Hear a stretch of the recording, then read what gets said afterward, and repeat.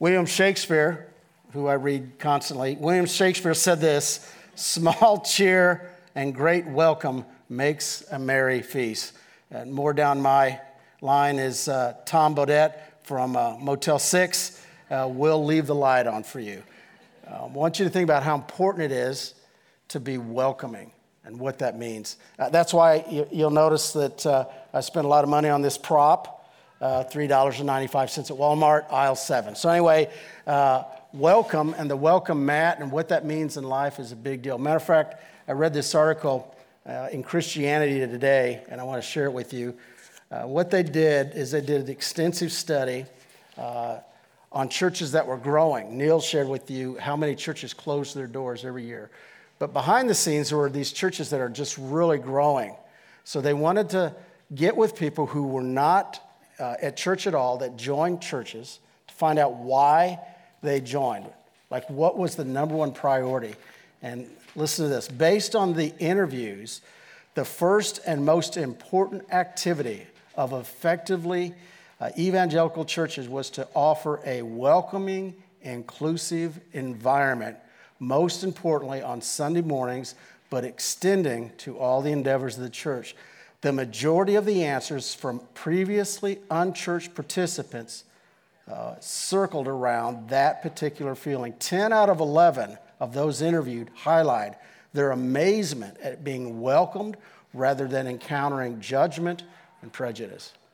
So did you hear that? So folks that were visiting a church, after they joined the church, and they said, now, why did you become a part of that? It wasn't about the programming. It wasn't about the preaching or the worship or anything. You know what it was? I just felt welcome there. Let me tell you, that is a huge deal. Now, here's how we know that's a big deal. Have you ever been to a church that you didn't feel welcome? Don't raise your hand. Don't yell out the churches. But you walk in, and have you ever noticed some of those churches? It's like the person who hands you a bulletin does not even like you. I mean, they just kind of shove it, and it's like, wow. And then you get in, and nobody says anything to you. We don't want to ever be that kind of a church. Always be looking around. I mean, even all of us, as you look around and you see some folks, and they just kind of look like it's their first time here, go up and greet them and just share with them. Give them cash, whatever it takes. But I'm telling you, that being welcome, it's a huge deal. We are, all of us are called to be that welcome mat for Christ. These are some actual welcome mats that I heard of recently. So as you approach somebody's house, here's some of the welcome mats. Here's one. Hope you texted first. That's a nice one. Okay. Friends welcome. Family by appointment only. Raise your hand if... No, don't do that either. Okay. Don't just stand there, bust a move. That would be great, okay? We need to understand how important hospitality is. 1 Peter 4, 8, 9 says, above all, love each other deeply, because love covers a multitude of sins. Offer hospitality to one another. Here's the kicker, without grumbling. And that's not always easy. In fact, that's what we're going to look at this morning, that the welcome mat of the Christian faith is hospitality. So we're going to talk about our heart, we're going to talk about our hands, and we're going to talk about our homes. And all of those matter when you're trying to reach people for Christ in a welcoming way. So let's talk about, first of all, our hearts. 1 John 3:16 says, whoever has the world's goods and sees his brother in need and closes his heart against him, how does the love of God abide in him? Our hearts need to be open to all people. I heard this the other day, and I wrote it down because I'm like, boy, this has stepped on my toes a few times. And it was the definition of character. Here's character. Character is helping people who at the time cannot help you in return. So let me share with you a business phrase I've heard for years, and it's simply this. It doesn't matter what you know, it's who you know. Now, that doesn't apply in church, right? Please, come on. I mean, every walk of life, we have these times in life where we're battling that. Like our pride is this person down the road going to help me? And that should never be what motivates us. We always step back and say, it doesn't matter whether they can help me or not. because that's exactly what Christ does. Every day, if you look at how Jesus encountered others, Jesus never went into any relationship with, what can you do for me? It was always the hope and the grace of Christ, and yet that can be hard. Matter of fact, think about how Jesus reached out to the hurting. Jesus reached out to a Pharisee named Nicodemus, and he found truth beyond knowledge. He reached out to a blind man, and he gave him a new life and a new start. He reached out to a man with leprosy, and he gave him back respect. He reached out to a woman with regrets, and he gave her a new future. And he reached out to a tax collector named Zacchaeus, and he directed his finances, and he redirected his priorities. That's what Jesus does. That's how Jesus wants us to be with our hearts. We need to be motivated to have the same love for others as he has. Jesus said, when you forgive, how often do we forgive? 70 times 70.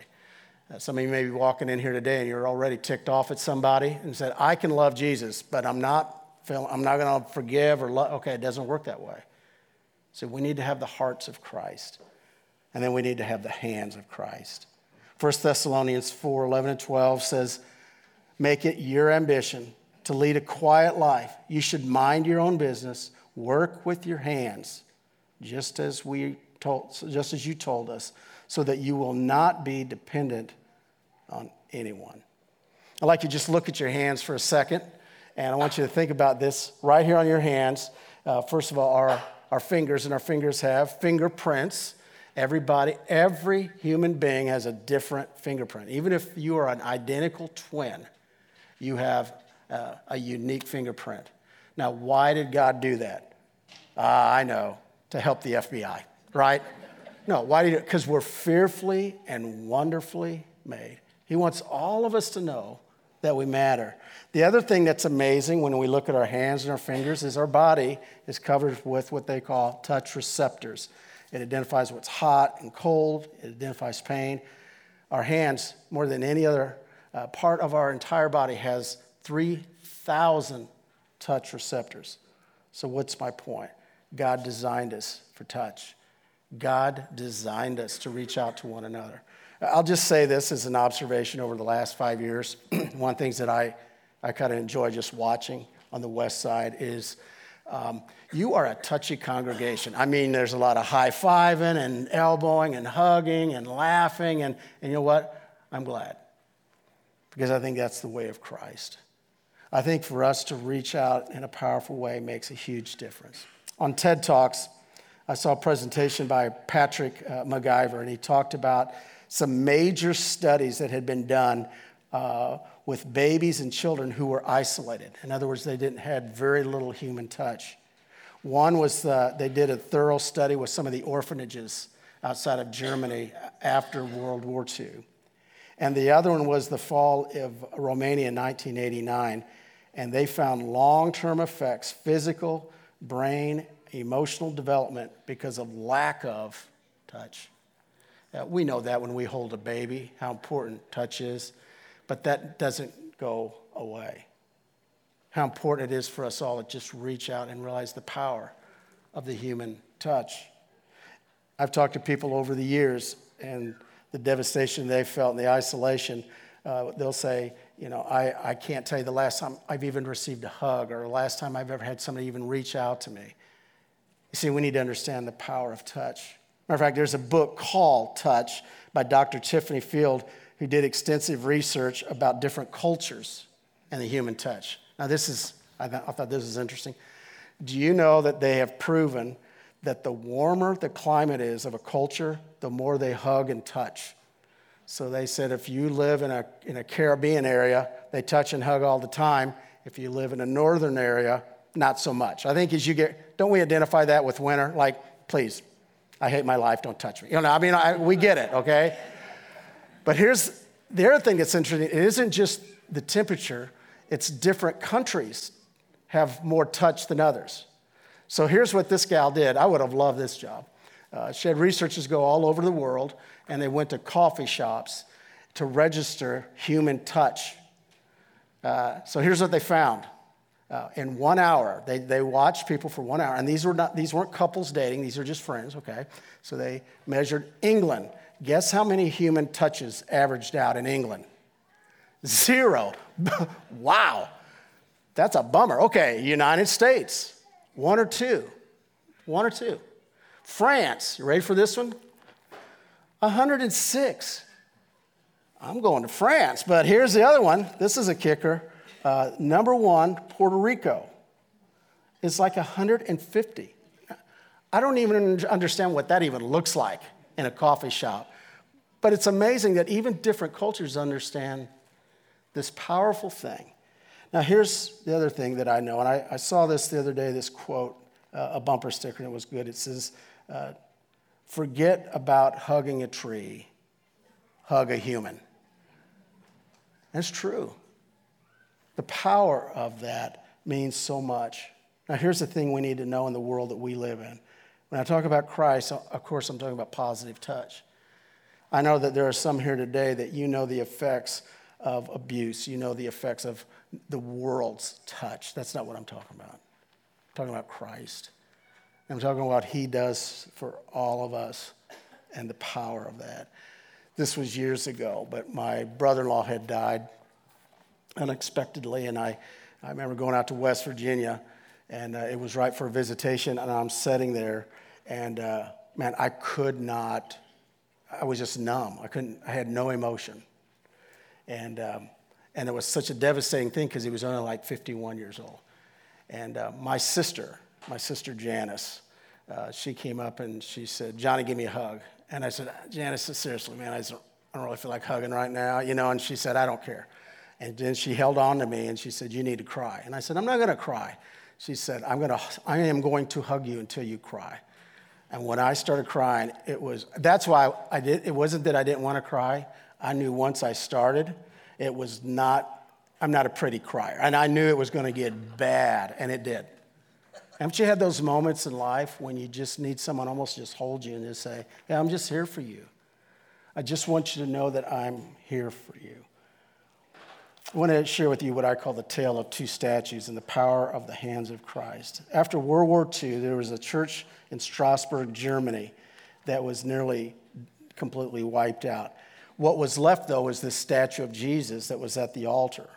But on that statue, somebody had actually taken a sledgehammer to the statue and just destroyed the hands. So they had a decision to make, and that was to get a sculpture to redo the hands. But instead, the leaders of that church decided, no, we're going to leave that statue as is, without hands. But we're going to add a sign. And the sign is this: Christ has no hands but our hands to do his work on earth. You ever think about the fact that we are the hands of Christ? And that's especially true this time of year. I don't know about you. I didn't have a great week. And I was walking through Walmart, and I didn't want to be there. Now, so as I'm walking around, my first reaction was, people, seriously, you should have thought ahead. You know, I'm not happy, you know. And then all of a sudden, I just thought, man, I just need to start praying for everybody that I walk across. Because instead of looking at somebody saying, "You're in my way," what if I prayed, "Lord, whatever it is they're dealing with, just give them strength." And I got in the car, and I'm like, "Lord, you don't want me to pray while I'm driving out of, especially Walmart, that left. I mean, come on, Lord." And it's like, no, even that left, you got to pray. And I just started praying, "Lord, be with the people that I come in." And it's interesting, things just slowly started to change. In fact, as I'd see someone, I would think, I bet this is hard. Going to Steak and Shake, I thought, I bet you don't just love your job this time of year. Man, I bet sometimes when you go home, you have pain and stress. We have such an opportunity every day to be the hands of Jesus Christ. And then the most famous statue of all in the United States is the Statue of Liberty. And you know the famous phrase, "Give me your tired, your poor, your huddled masses, yearning to breathe free." In the right hand of the Statue of Liberty is the torch, which is the light of freedom. And the left hand is just simply that scroll that reads July 4th, 1976. But I started thinking about, did I say 19? That was a good year. That was a bicentennial. 1776. Good catch there, Miley. Yeah. Jesus loved people even in 1976. Okay. But I want you to think about how important it is in life, just like that. I think about all these people, countless people that came over to the United States. And can you imagine as they would look up and they saw for the first time the Statue of Liberty, do you think they reached out and hugged one another and laughed and cried? Absolutely. That's what Christ will do for us. I mean, when people really come to the realization that they're free in Christ, it changes everything. And then last of all is to open up our home. Hebrews 13:2, do not forget to show hospitality to strangers, for by doing so, some people have shown hospitality to angels without knowing it.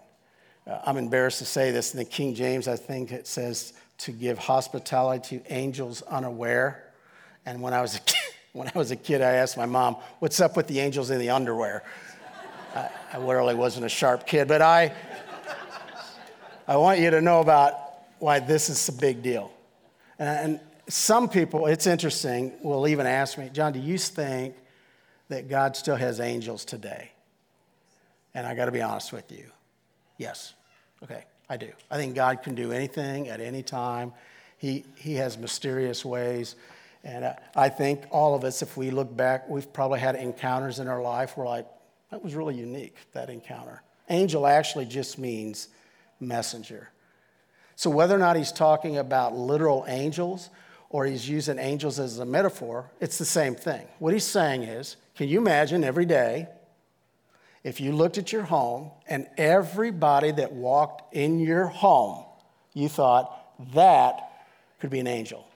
Would we treat them differently? It's happened to me. People approach me and they say, Johnny, angel. That's not true at all. Okay, I just mentioned it.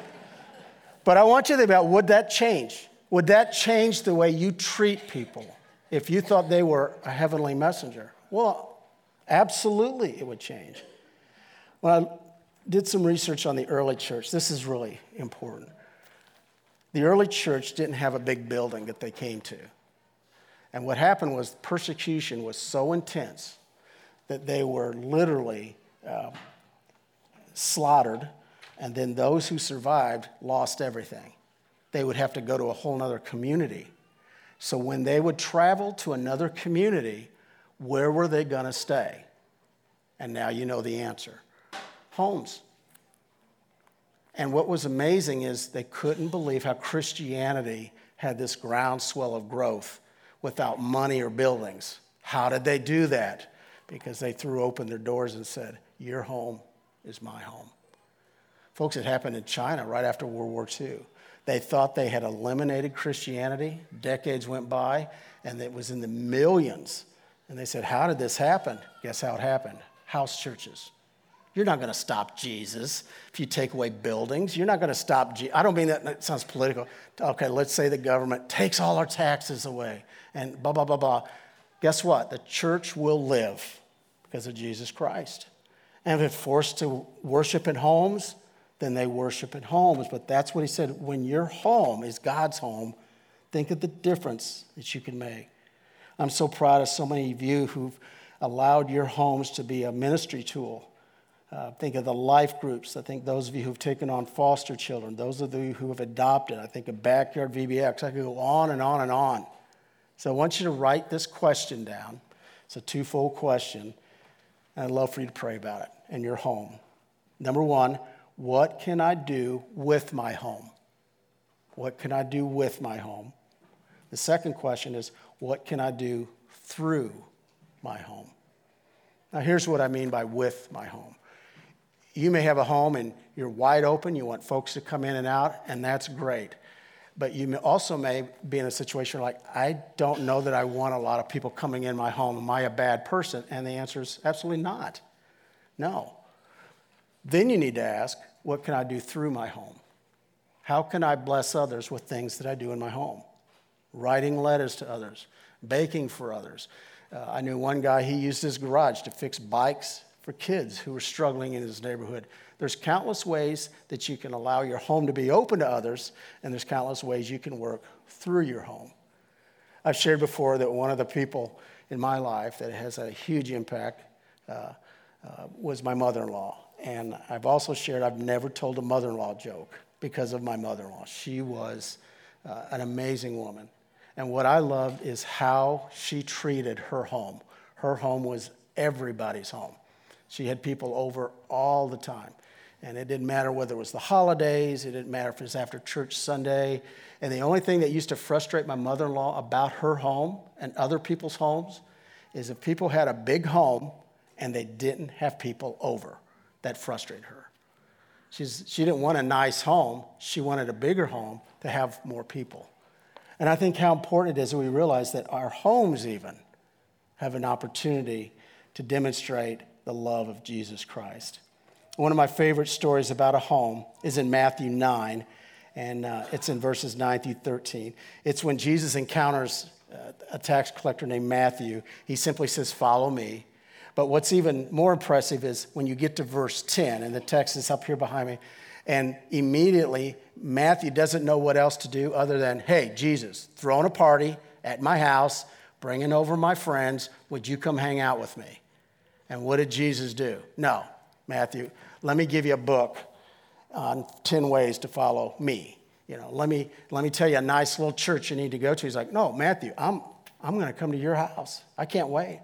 And you remember who was upset? The Pharisees, like Jesus. "Why are you hanging out with this guy? Why are you in there?" And I think Jesus' response is, "Why are you out there?" I mean, who really needs healing? It's people who are sick. I mean, who needs to be fixed? It's people that are broken. Why are you standing out here? Why aren't you letting them in your home? I think it's the same challenge for us. How do we allow God to take care of every area of our life?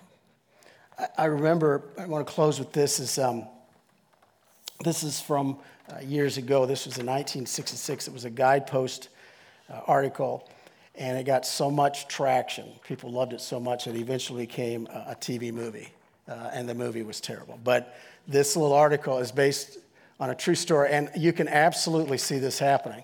How many of you, I asked first service, and there's quite a few, how many of you have ever been in a church play of any kind that you were part of the nativity? You were either Mary, Joseph, shepherds. Anyone?